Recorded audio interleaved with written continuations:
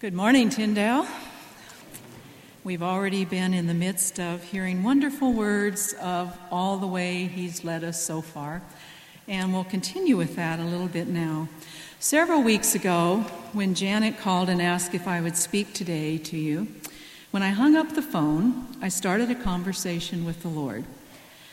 Well, Lord, if Janet had called you this morning and asked you to speak, what would you want the students to hear? And that was kind of the way it framed in, beginning to think about what would be appropriate to share with you. And I felt like what God told me at that point was, you can't go wrong, just point them to me. So it's very easy to do here this morning, looking at this cross, to point you to Jesus.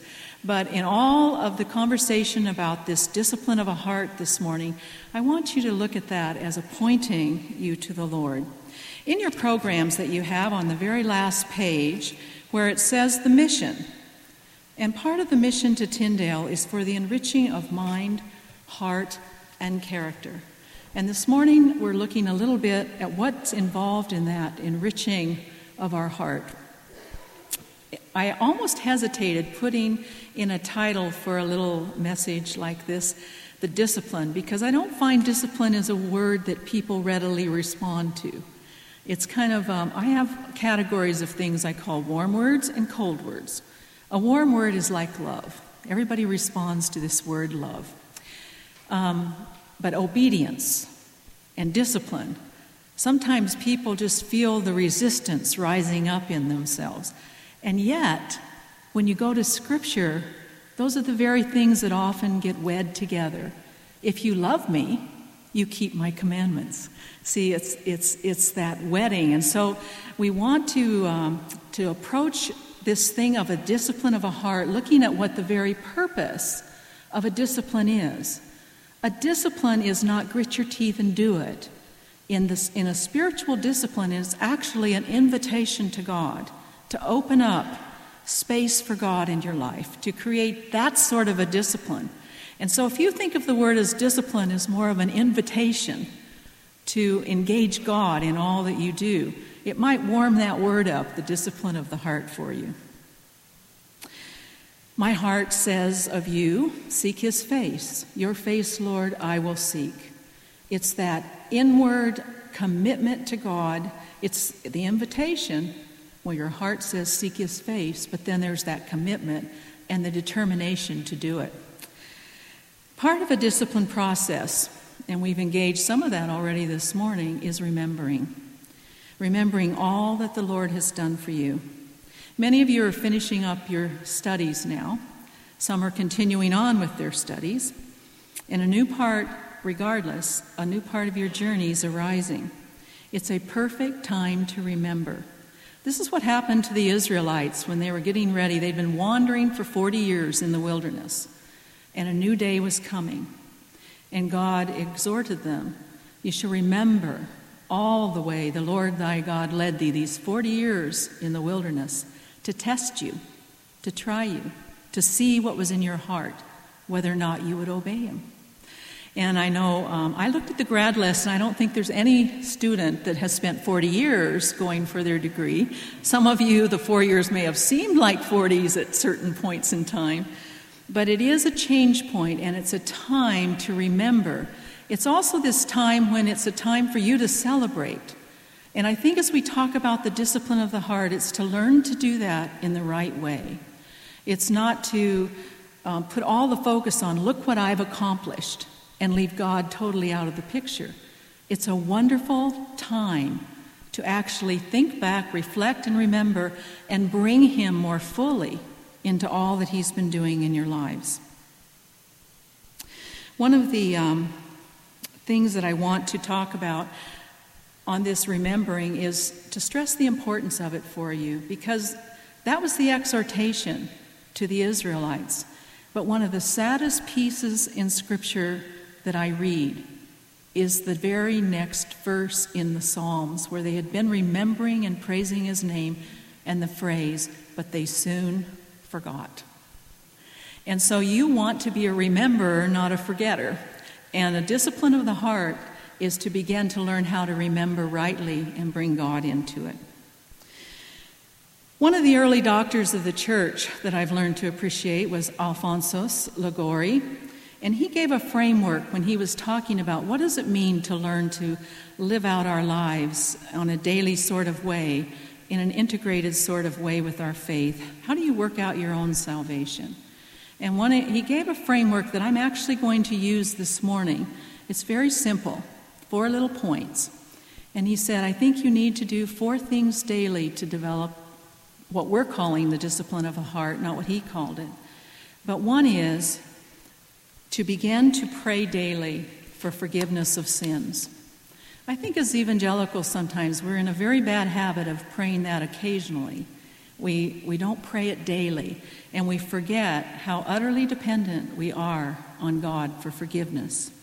This is a grace, it's a gift from God. It's nothing you can conjure up and do for yourself. This is from God. And it's what God has provided and yearns for us to experience in a daily sort of way. Blessed are the clean in heart, for they shall see God. It's just a basic requirement. It's a discipline of the heart to come to God in forgiveness every day. You know, when the disciples came and said, Lord, teach us how to pray, and he taught them the Lord's Prayer, right in the middle of it was asking, forgive us our sins, our debts, our trespasses, as you've forgiven ours. And it's this idea of keeping forgiveness a central part of the discipline of your own heart. We're in the middle of this Lenten journey. It's hard to forget with this cross that you're all looking at. I'm looking at you, but you're looking at this cross. I'm pointing you to Jesus. But in this Lenten season, this was actually the season when Jesus would experience the betrayal of 2 of his friends, Judas and Peter. Only one had a heart for God and was able to repent and come back to the Lord with forgiveness. And forgiveness made all the difference in the world with how Peter was able to live out the rest of his life for the glory of his Lord. Forgiveness is not something, it's not a cheap gift, and it's not to be taken lightly. It is foundational to having a disciplined heart for the Lord. And so I point you again to our Savior and Lord, who even from the cross was able to say, Father, forgive them, for they know not what they do. Engage forgiveness for a disciplined heart. The second thing that St. Alphonsus Liguori said we need to pray for daily is to pray for our growth in love for God. Once again, not something that we can self-generate. Even the capacity to love God is because he has loved us first. It's a response to his love, but we need to pray daily that we can continue to grow in it. Otherwise, we start living our Christian life at a real high level of assumption and presumption. It is a gift from God that we can engage him in deep, deep fellowship, communion, and love. That's why Dr. Thomas read this morning, to remind us again of this greatest of all commandments, to love the Lord your God with all your heart, mind, soul, and being, with everything you have. Love really is the energy and the motivation behind having a disciplined heart for the Lord. A third area Alphonsus mentioned to pray daily for is to grow in our love for prayer. And I don't know what level of experience you've had with prayer, but I have to tell you, I haven't always loved prayer. When people would say, we're going to pray, I would start looking for a way out of the room. I'm sure I'm needed in the kitchen to help with something. It was because prayer at that point had become for me an invitation to boredom. I was handed a list of people to pray for or circumstances, and I prayed. But I did it as a duty and a responsibility, not because I absolutely loved prayer. You have to pray that God will give you a heart for prayer to be able to experience prayer in that way. You can't self-generate it. Once again, it's a gift from God. This psalm that Dr. Thomas read this morning, teach me your way, Lord, that I may rely on your faithfulness. Give me an undivided heart that I may fear your name. I will praise you, Lord my God, with all my heart. I will glorify your name forever. If we pray for a love for prayer, God will certainly give it, because it's all about deepening that relationship and deep communion with him. The fourth area that Alphonsus mentioned was to pray daily for final perseverance. And once again, I point you to Jesus, who modeled this for us. Even as he was praying before his arrest in John 17, he was able in his prayer to the Father to say, I've finished the task you've given me. I finished it by glorifying your name. And from the cross, once again, it is finished. Into your hands I commit my spirit.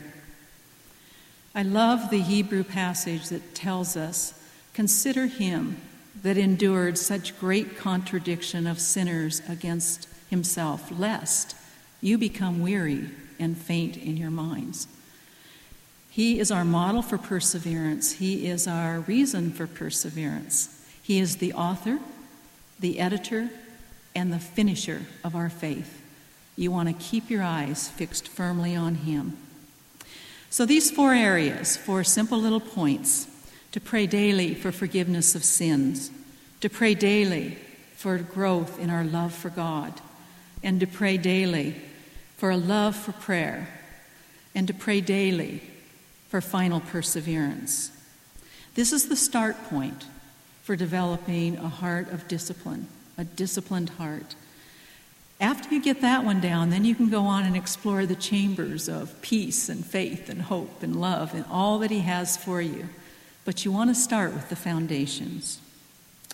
One morning in my devotions, not too long ago, a tune kept coming to my mind, and I couldn't place it at first because it was so out of place. But I have learned to pay attention to the Lord when he brings those things up. And when I realized what it was, I said, Lord, this is Lent. That is an Advent carol. That's a hymn. And as I looked at the words then that were in that, I thought, you know what? That summarizes what it means to have a disciplined heart. And all 4 of these areas that we've talked about this morning come out in this little hymn. I think it was Augustine that said, when you sing, you pray twice. When you sing a hymn, you pray twice. And so with that in mind, I'd like for you to listen to the words of this and see if they don't tug at your heart and tell the whole story, not just Advent, not just Easter, but the whole story.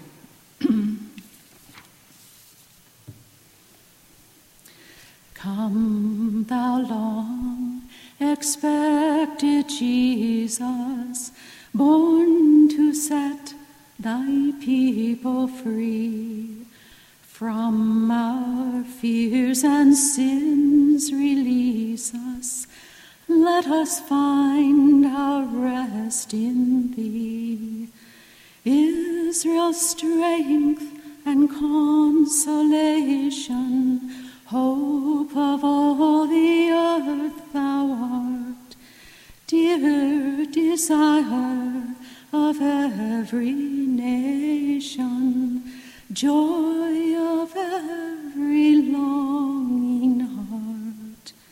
Born thy people to deliver, born a child and yet a king, born to reign in us forever.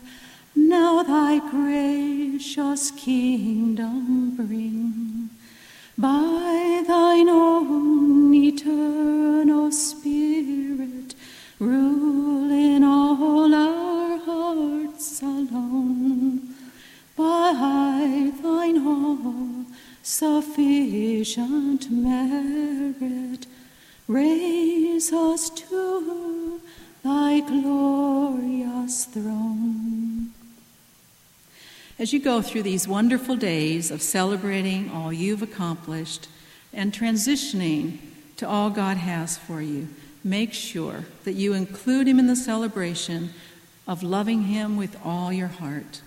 You live in a world that constantly pushes him to the edges of your life. May you cultivate a disciplined heart that puts him right at the very center of your heart. I point you to Jesus, the author, the editor, and the finisher of your faith.